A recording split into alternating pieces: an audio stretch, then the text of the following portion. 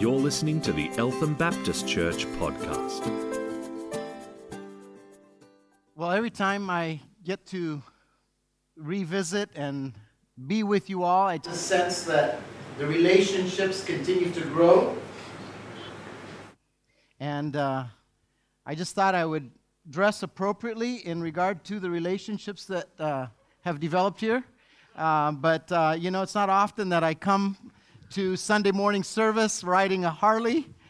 So I just want to thank Max for the added blessing of just these little touches.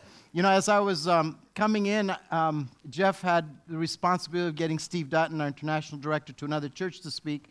And we talked about, maybe I should ride the motorbike.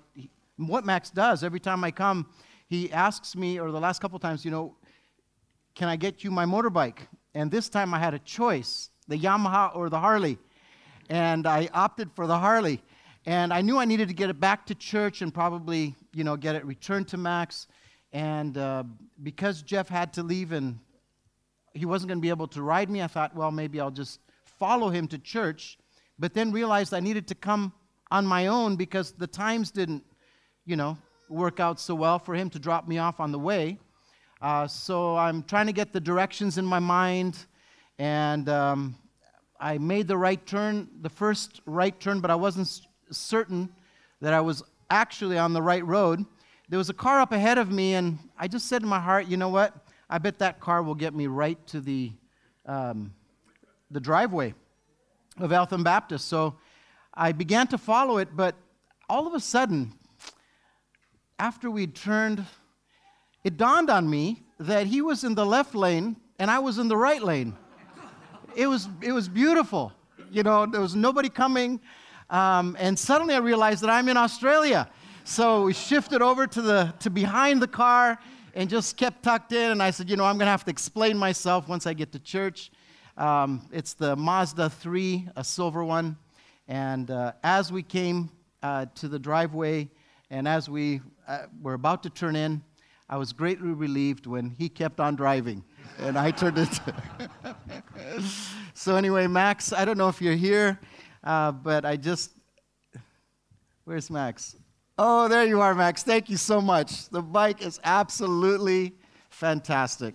It was absolutely fantastic. What speed does it do, Joe? What speed does it do? Well, fortunately, we didn't have any issue with the cops, so I'm sure the speed was...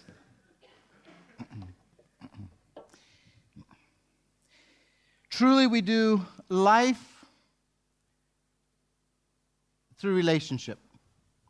I think that's one of the reasons why I'm so touched being here, because of the beauty of the relationships. I don't know. I don't have words except to say that I feel like I'm part of the family. Matt was just very gracious. He said, Johnathan, if you're here for another week, we would extend, membership to you. I'm sure you could get in. But it's just great to know you guys have an AGM coming up, and there's going to be some more decisions being made. And I just want you to know that I'm rooting for you. In fact, I'm planning with you. And as I came here the other evening for the Thursday evening event, I was again looking at the girders and looking at what it's going to take to expand this facility. And again, I was so amazed at how simple the construction is and how quickly we could take it apart. And then I realized that this place is smaller than I remembered it being. And then I thought about the Sunday school classrooms, and I have a new plan. It's not about expanding the church. You guys need a much bigger facility. I think you need to do some serious thinking. Now, I haven't talked with your pastor, and this isn't planned, but I think it might be good to just prayerfully consider a very large tent that you could set up somewhere on the property for a period of a year while you take and dismantle this whole facility and start over with something from the ground up with 2 levels, so you have all of the needed classroom space. you need a foyer as big as your auditorium for just fellowship and special functions. And then you need a design that can expand after you've built. So I just throw that out to you.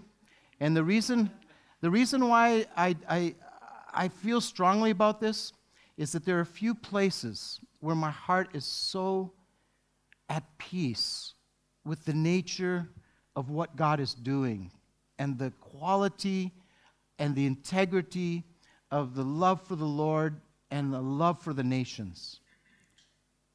You need to gather as many people together as possible and be able to pass this DNA. You need to be able to support multiple missionaries.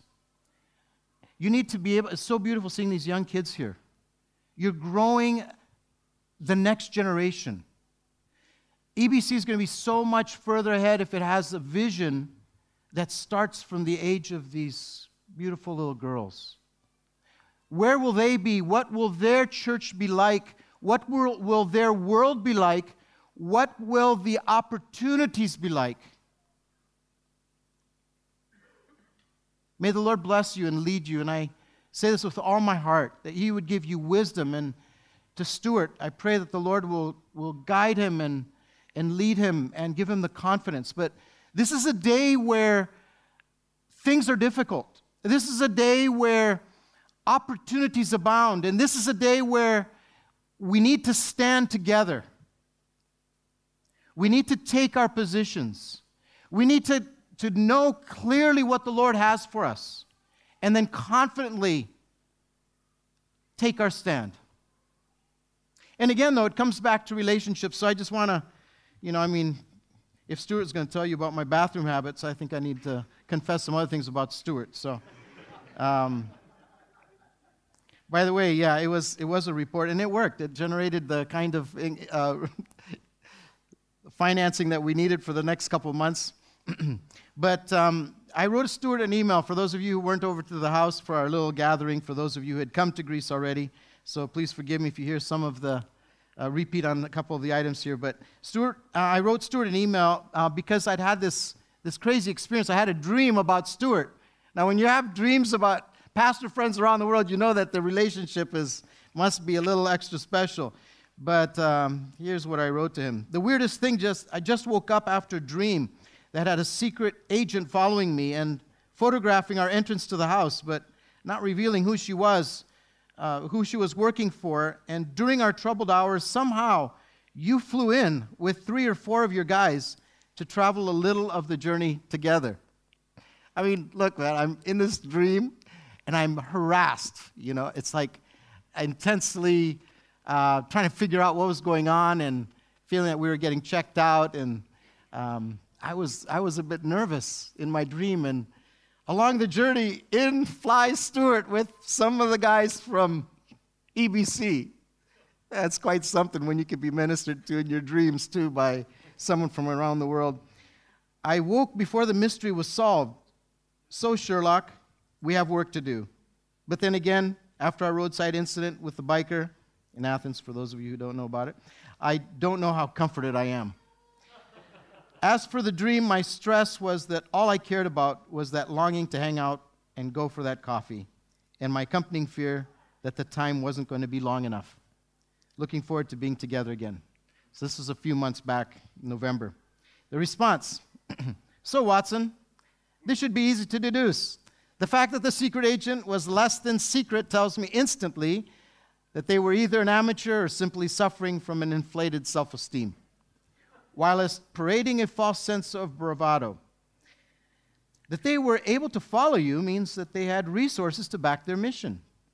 The fact that you were able to communicate with them, depending on whether you dream in Greek or in English, I'll assume Greek, and you failed to mention an account tells me that they were either native Greek or good enough to pass as such. The fact that you use a feminine pronoun tells me that the spy was female. Just amazing. And lastly, the fact that so many of us flew in to assist resolves the puzzle with a frightening finality and leads me to one undeniable conclusion. We better order 4 more coffees to be on the safe side. Or you can avoid all this trouble and simply come to Australia for coffee. Blessings, Sherlock. Yeah, I just want to thank the Lord truly for this rich relationship, and with Jeff and Carmen, with all of you and the work teams and the countless of you who've come over to Operation Joshua's, and I just feel warmed and accepted and loved, and it's so wonderful to be able to join this, travel this journey together. A few years ago, I told you about my relationship with my wife. Then I came back and told you how Australia got the best of my daughter, who married into an Australian family, and she lives in Townsville. And this time I'm back to tell you that the page is turning one more time and on this journey, and I'm going to be a granddad. Oh, my goodness. So life is moving along rapidly. But you know, there's something happens. There's a progression of life, and as our children leave home and they make their own decisions and they have children, it's really interesting because you suddenly begin to realize the value of this incredible woman that's been standing by your side. Matt mentioned about the value of his wife who cares for the children. And I have just been incredibly impacted by this deep appreciation for this woman that God has given me to be a partner in life and ministry. And as I am away, I find myself writing intensely romantic text messages. And it's just a desire to express my appreciation. It's just what I feel. The longer I could never have imagined. You guys are having your 30th year anniversary. Well, so are we, May 19th. And we're trying to figure out where to go, what to do, how to celebrate. But the Lord has been so good in giving me this wonderful woman. And she told me the other day to watch what I write, because Joran was reading the text messages as well, our 10-year-old at home. But as I was thinking about the journey that we do with our wives, and the question, I had no idea that the wives weren't going to be here today, so I'm in a safe space. But as I began thinking about, the whole role of the wives next to us, I began to recognize that really what the Lord is wanting to do is to help us understand the intensity and the depth of His love for the church. It's really, He's given us a chance to get to know Him, to be conformed to Him, to His image, and then He's placed us in relationships with one another in order to help spur us on, in community to help us grow together. But then He's given us, to many of us who are married, He's given us the intimacy of a marriage relationship. And as we mature in those relationships, He allows us to have just a sneak preview of the nature of His intense and passionate and romantic love for His church. Amen? I was just thinking, man, we should be celebrating Mother's Day and, more times a year. Women come into our lives and they patiently walk alongside of us and put up with us. We have so much to learn from the women who most often are responders. And I don't know, we think that because we're physically sometimes larger or stronger, that we have a sense of capacity to endure and we're just the stronger part of this relationship. But in reality, it's our wives, I believe, who are much stronger as people. In their quietness, there's an inner strength that can, handle pain. Like, how many of us men would be able to kind of handle the kind of excruciating pain of childbirth?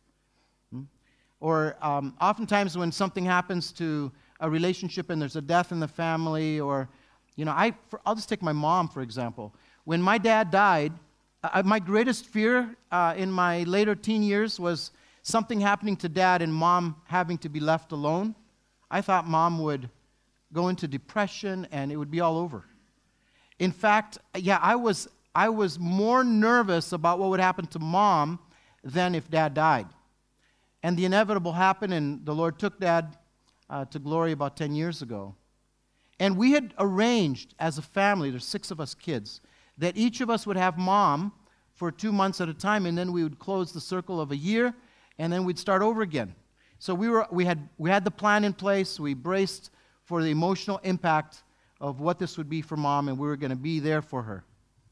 And Dad dies, and after 2 days of being with, I can't remember, I think with my sister, she goes, "Can I go back home again? Can I go back home yet?" She wanted out. She wanted to go right back to her home and pick up life where it continued. In fact, Dad died, and as we were coming down from intensive care, we lost Mom in the stairwell. Mom had already gone down a hospital wing, and she continued the visitation of another suffering patient whom she'd been encouraging going up and down through the hospital ward, attending to Dad over those 2 weeks. And so we had to wait until she finished caring for her need to support and encourage somebody else in her grief of just losing her partner. So I'm seeing this incredible strength emerge out of my mom that I never expected and believed was there. But that's indicative of the women in our lives. They have this inner resilient strength that sometimes we underestimate. The beauty is, though, that as wonderful as our women are, they give us an opportunity to reflect on who we are. And I was just wanting to look at the essence of the early church and what it took for the early church to stand. And we were talking with Stuart the other day that really the circumstances of the early church are being mirrored and reflected in the culture of our day. I wonder how comfortable and ease of presence we will have as the body of Christ in our local communities. I think you have it more difficult here in Australia than we do in Greece. Okay, now we get harassed on the street. They tell us they're going to burn the Bibles, all kinds of crazy things. I've been dragged to the street, thrown in prison clinks, taken rides in the back seat of police cars more times than I can count. I'm familiar with the courtrooms. I mean, we've been harassed like nobody's business. But in terms of just being present in the community and the society, in 5 years, in 8 years, in 10 years, I can't remember sharing Christ with somebody and just on a day-to-day basis and having a resistant spirit to what I was sharing. There's an openness in Greece. The community is small, it's fragile, but there's an openness. Here, it's this post-Christian attitude towards all things religious. I think you have a much more difficult time to take your stand as Christians and to do it well. I think that there would be a lot more temptation to cower into the corner, to cower back into your workspace, to hide, so to speak, from having to be confronted with those who have opposing feelings of the church. And I think it's time for Eltham and your community here to embrace one another and to take your stand courageously, even as Peter had to in the early church. But as we look at our wives who are responders to us, the question is, how are we responding to this measure of love to the Lord, and how are we growing in our confidence to stand? Is it in our abilities? You know, as guys, I just am reflecting personally, I believe that a large part of our makeup is a culmination or sum total of our fears and our anxieties and our struggle with our identity.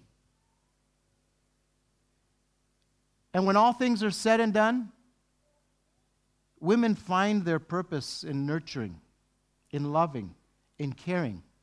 We as men spend half our lifetime trying to figure out who we are, trying to find out our purpose, trying to find out, our strengths, trying to avoid our weaknesses. And there's none that are better than others. I don't know how transparent I should be, but I had to battle anxiety this morning when I got up. Had a bit of a headache. Didn't have the best of sleep last night. And I thought of Stuart, and I said, how is it that I get to speak in this church? And I thought of Stuart and what an excellent teacher he is.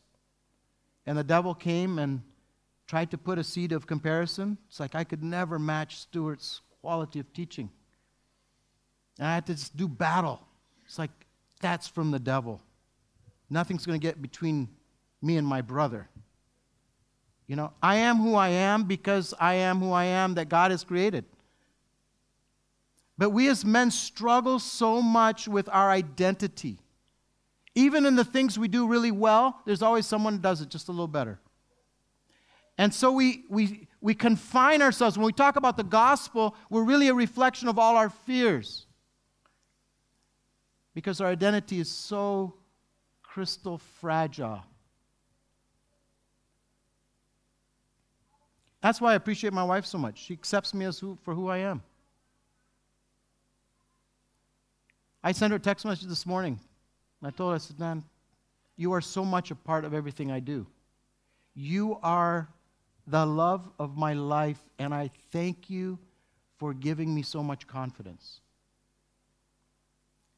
My wife has quietly walked alongside, and I don't know what it is, but this partnership and her love for the Lord, her intensity in prayer, has just given me this quiet strength, this inner strength. And so as we look at ourselves in relationship, we owe a lot to our wives, but we owe a lot to them not only because of what they do for us, but what they show of who we are. Our brokenness, our humanness, our weaknesses. The way we fumble the ball, we mismanage our relationships even at home. But then if we do a good analysis and we take an accounting of who we are, it gives us the ability to, in a spirit of transparency, to come before the Lord and to lay down all those weaknesses. And we take courage and we move on. But the call is for us to take our stand against those fears and those things that continually remind us of our inept capacity for failure. So as we look at the scripture in our study, again, we enjoy coffee together, we enjoy biking. I mean, there's so many things that tie our hearts together, and I find out that there's one other similarity. I mean, our church plant is so small, it's so much fun. It's small, you guys are so much further down the road. But we do some things the same way. We take a couple of years to get through a book of the Bible. And what's also interesting is like we're kind of doing tag teaming, when I just look at where Stuart is, and he's in Acts for 2 years, and I think that's a good idea. So we're in Acts, and we're studying the early church and looking at Peter's life, and I've taken so much encouragement from Peter. Peter's the dynamic, the powerful, the guy that you would like to be. Like, if of the 12 disciples, who would you like to be? Who would you like to most be like? Wouldn't it be Peter? I mean, the guy knew how to row his boat. The guy was tough. The guy, I'm sure he had a macho-ness to him. I mean, every time you turn to Scripture, Peter's somewhere to be found he singled himself out somehow. I mean, I think he was a guy's guy. But Peter goes through this incredible transformation, and that's what I want. That's what I think we need as a body, to be transformed in our thinking in such a way, not just to hear the gospel and hear good messages and sing wonderful songs, it's wonderful, but the truth has to indelibly penetrate our thinking in such a way that it begins to transform us from the inside out. And we see Peter's life, and I take great encouragement. Like, if anyone knows how to mess things up, it was Peter. And that I can associate with that. Right? We make mistakes. So if we look at Peter before the churches start, before the ascension, and Peter after the ascension, there's this incredible transformation that has taken place. Peter before the ascension is the guy who's trying to do it all in his strength. Remember, leading up through the Garden of Gethsemane? Jesus has been warning the disciples that it's going to get tough. I'm going to be, the Son of Man needs to lay his life down. And he explains everything to the disciples, and they're just not getting it. But then the hour of reckoning comes and the troops arrive. Their torches lit, their armor on, their swords in their hand, their spears. And there's this steady, militaristic beat to their step as they approach this little, wandering, weak, fragile group of disciples with their teacher. So Peter, having already told Christ that he would never deny him and that he would stand by him and that Christ would never be taken by the sword, decided that his measure to support the cause of the kingdom was to take that sword and start wielding it. So he did the best he could in his own power.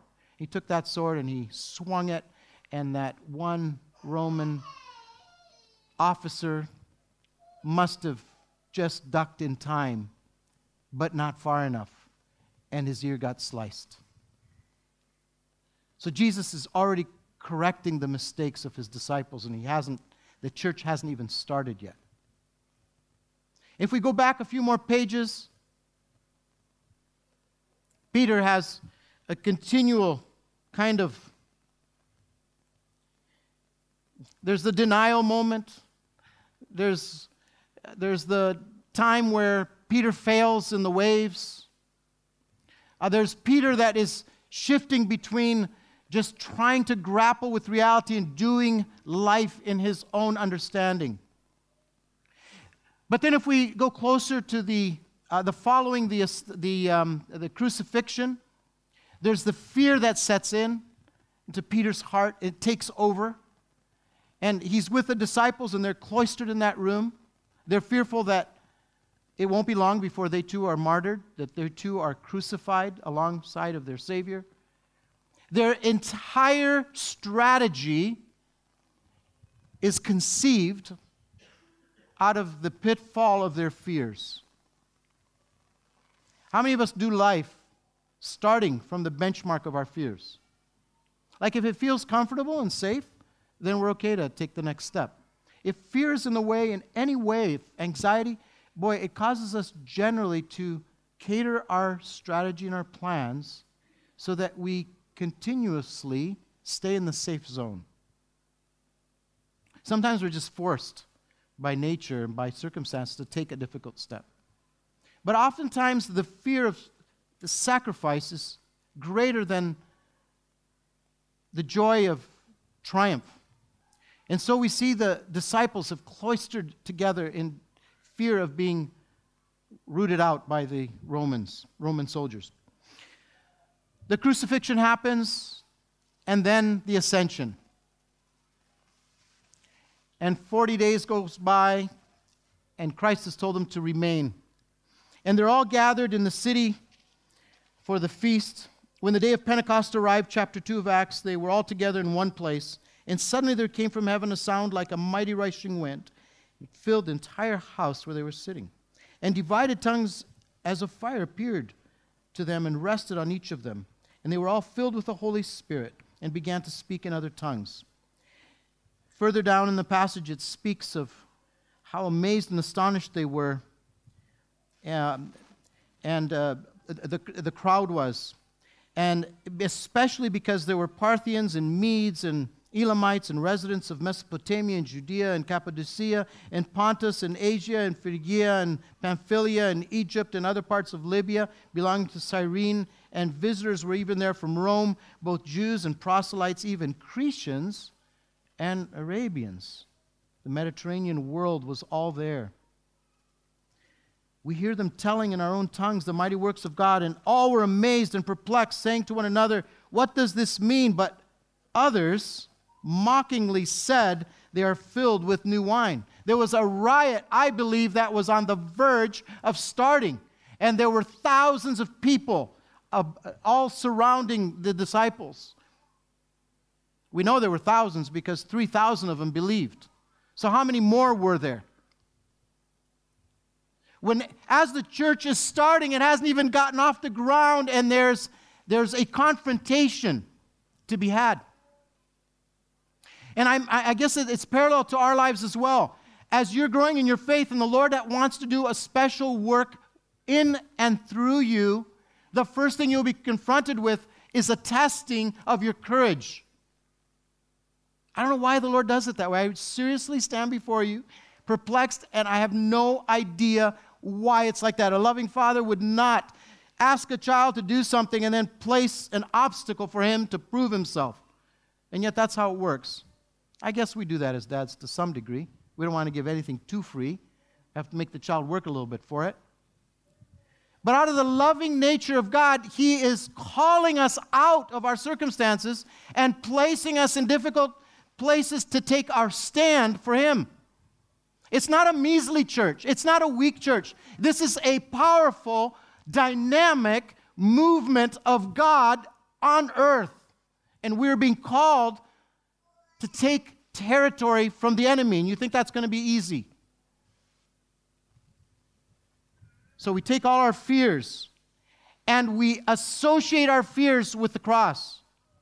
And in our lives as Christians, everything and anything we do has to be able to be pinned to the foot of the cross. Like that's our compass reading. There is no truth. You cannot do anything properly in your secular or Christian life without taking note of where the cross is in your equation. And as we take our fears, we look to the cross and determine how is the gospel impacting our decision. It's got to be centrally focused on the significance of the cross. And you know what's been really encouraging to me in my fears? I will tell you, there's two. I've just, as of a week or two ago, connected the dots and recognized I have 2 times of the year where I suffer intensely from doing battle with fear. It's in October, Halloween season, and it's in March, February, March, during the Mardi Gras period, 40 days out of Easter. It's like the demons are just free, and they know our weaknesses. And the devil knows you quite well. So especially for you guys, he's going to come and he's going to work you overtime in the specific nature of your weakest part of your armor. And he's going to tantalize you with your anxiety and your fears. And I'm telling you, we either take a stand courageously, admit to it, and fight for everything we have in the power of the gospel, or we just let fear have its best way and force us into the corner. So Peter, so differently than before the cross, sees the crowd. He's not locked in behind doors. Hears the jeering, hears the mocking, and it attracts him. And there's 4 things that Peter does. But Peter let me start over again. Verse 14. But, the crowds are on the outside, the stress is on the outside, the fear is on the outside, but Peter takes his stand. And who does he stand with? He doesn't stand alone. That's the other beautiful thing. We see Peter is taking his stand with the 11. There's another 11 people that are willing to lay their lives down for the cause of their Jesus. Who are the 11 in your lives? You have quantum fears. And you know what? You probably don't want to admit them because that would make you look a little even weaker than you already feel. So who are the guys in your life that you can share your fears with, talk open and honestly with, and then take your stand together with? Ross and Heather are leaving. I saw their little Ella. Is that right, Ella? Here in front. And immediately my heart went out and I said, you know what? They are going to miss her so much. They're going to miss being in this worship service. They're going to need to know that as they're standing, there's their 11 that are standing with them. We do battle best together, not alone. In the workplace, wherever you are, you need to identify your 11. Standing with the 11, he lifted up his voice.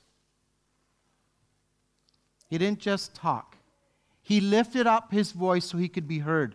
There are ways that Eltham Baptist Church needs to continuously raise its voice. Maybe it's on the internet. Maybe it's through the festivals that you do. Maybe it's the special services. But you need to lift up your voice. You cannot do church quietly and serenely in these four walls where no one's hearing and call it church. That's not the church. That's not the church. So he lifted up his voice. And then in the Greek it says that he talked to them. He spoke to them. He addressed them. Our time is on the shy end right now, but I want to just refer to a couple more passages that the Lord may use to encourage your hearts. In Joshua chapter 1, there's a really neat similarity. After the death of Moses, the servant of the Lord, verse 1, the Lord said to Joshua, the son of Nun, Moses' assistant, Moses, my servant, is dead. Now therefore arise. Interesting, isn't it? Now therefore arise. Now therefore take your stand. Get up. It's time to do battle. Eltham Baptist Church, it's time. Take your stand. Whatever it is that you are confronting in this culture, that you are confronting in your workplaces, it's time to lay those things that need to die, let them die, and rise. Moses, my servant, is dead. Now therefore arise. The next, go over this Jordan. Interestingly, how many Jordans were there? Go over this Jordan. You know what? You get over the first Jordan and you're in enemy territory. You're not home. You've just entered the task of the reality of the church. The church hadn't started, and Peter had to take on this crowd. And it was the first of many. If we look at the persecution that riddles, you guys, I don't need to be preaching to you about Acts. You were in it for 2 years. But the nature of persecution that came out against the church, it was just that first brief pause that they had. And then the rest was just dotted with persecution. Joshua is to take the promised land, but he has to cross this Jordan. And there were many other, quote-unquote, Jordans to cross.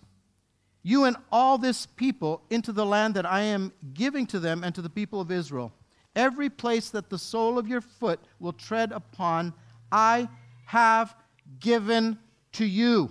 Not I will give to you. I have given to you. Just as I promised to Moses. And then he lists the territory that he's going to give. So in my season of struggle with anxiety regarding failure, I don't have time enough to tell you all of those areas where I've struggled with the fear of failure in this last while. The Lord has encouraged my heart looking at the early church, because the church was born in a season of persecution and struggle.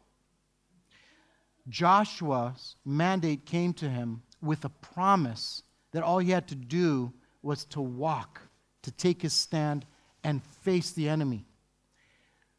The work of the Lord in the early church was the work of the Lord. It was the disciples merely spoke concerning what they had witnessed. So if we can take our greatest fears, and if we're walking in a measure of obedience, the formula is very simple. God has already promised to give me the victory. It's not about my performance. I mean, we have to do our best. But if God has already promised that He has already given, then all I have to do is claim. I have to just be present. I have to face my fears. I have to cross the Jordan. I have to face that crowd.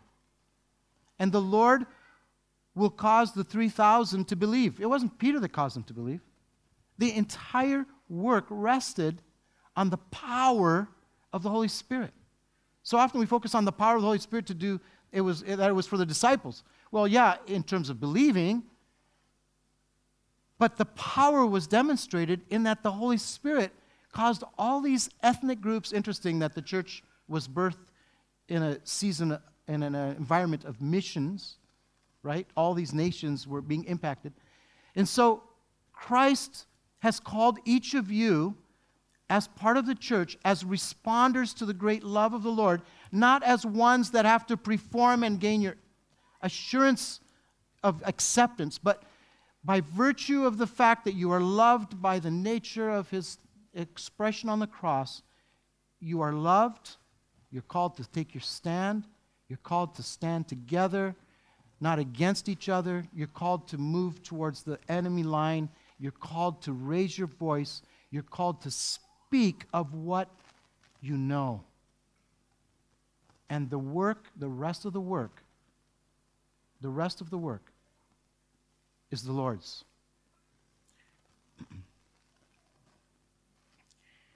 As we operate in this mode, we will be continuously surprised about the nature of the Lord's love for us, not about the nature of our performance. We are so far removed from accomplishing any of the results of what we hope for that we're constantly in this state where if it's not of the Lord, it's going to fall flat on its face.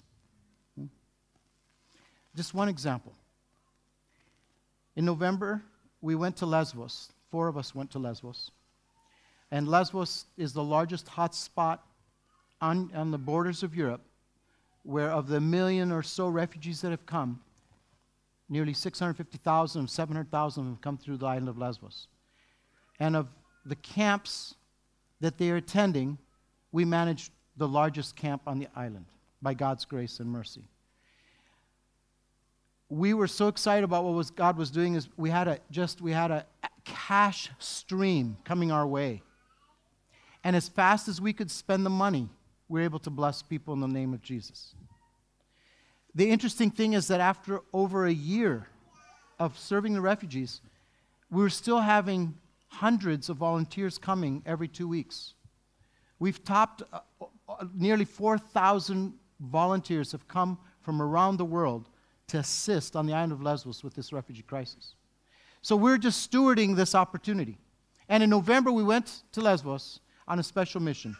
I had the hunch that before the end of the year was over, we were going to learn that there would be no more funding. So the question was, what will we do come January? Guys, I am so far removed. Because we've had steady stream of cash, I haven't done any fundraising for this Lesbos crisis. Sure enough, so at the end of our time, we went on a mission to hear what is it that God wants us to do. And I didn't go alone. I took a pastor, I took another businessman, the project manager, and my brother. We took the day, got on a flight, landed in Lesbos, toured all of the sites where ministry is happening, and at the airport in the afternoon, I stood in the circle. I said, okay, guys, what is God saying to us? Do we duck and run now that the funding is over, or do we stay and continue helping these refugees? I wish I had time to put up a couple of pictures. During one of the crises with fires, there was some danger that had come up, and we weren't getting the backing and support by the police, so we all pulled out for a day or two. The refugees got so concerned, they started writing big posters begging for us to come back, and they started expressing themselves on these posters in terms of what they as Muslims were feeling about your relief. One of the placards wrote, "Your relief loves people." So could we leave these people because we're not having the finance stream continuing? And we sat there, and I just asked, I went around the room and around the circle, and each one of them said, no matter what, we're not leaving. We're going to stand here with our Muslim brothers and friends. So the inevitable happened. I found out in January that the cash stream was over. I got guys there that I have to salary, I have to support. We can't put fuel in cars. We can't even get them home But the God of the universe has chosen to encourage my heart that the work is His, and He will find a way to fund this in His own way. It's kind of like Christmas. We all have the image of the wise men that came from the east bearing their treasures for the Savior, to lay them at the feet of Jesus into our Christian bank account to fund what we're doing to bless the Muslims. Isn't that incredible?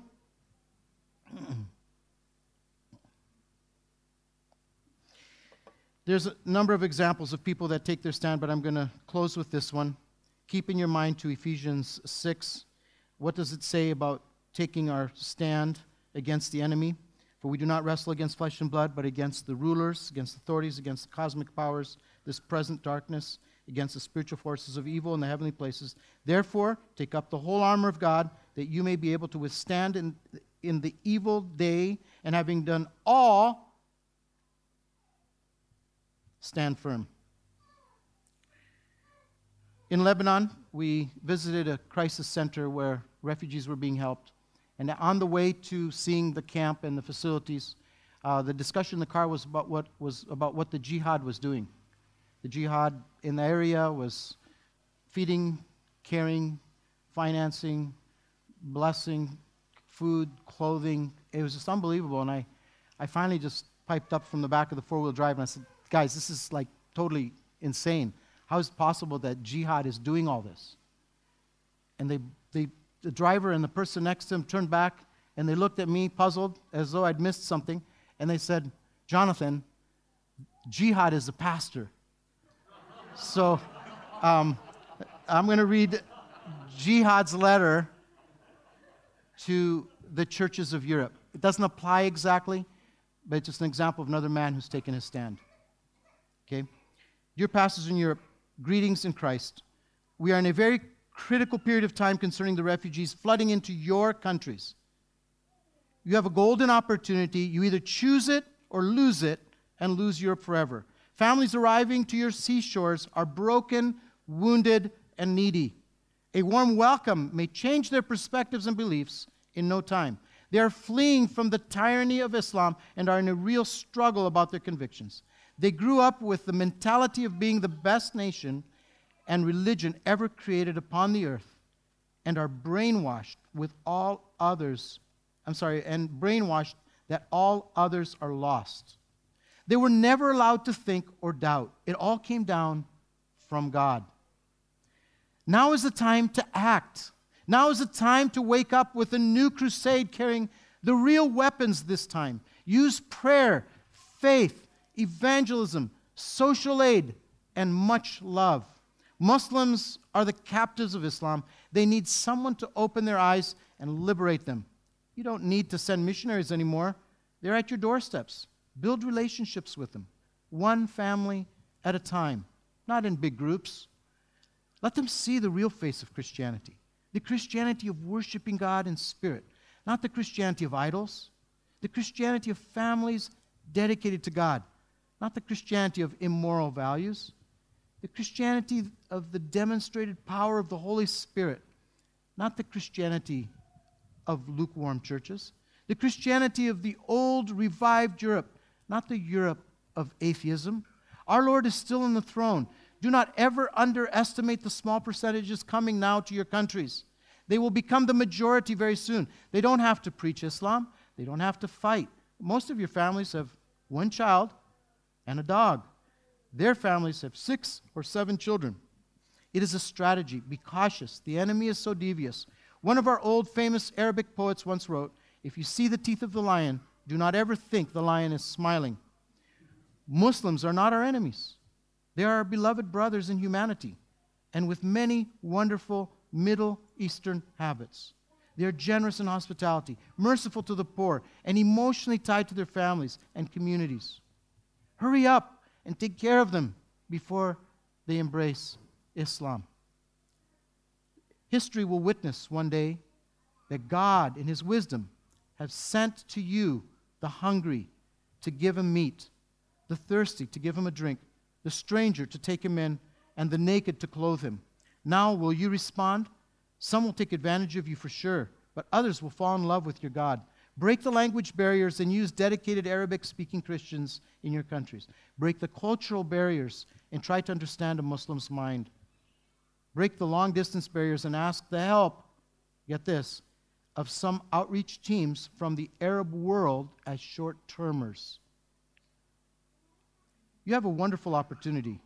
I beg you to open your eyes before it becomes too late. A burdened pastor in the Middle East. Men, will you take your stand? Your wives are depending on it. The church is depending on it. And the cause of the kingdom is dependent on it.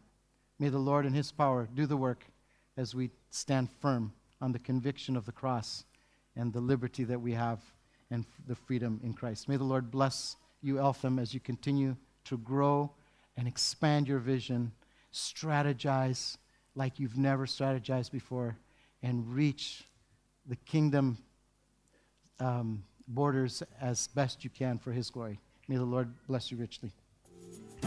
You've been listening to the Eltham Baptist Church podcast.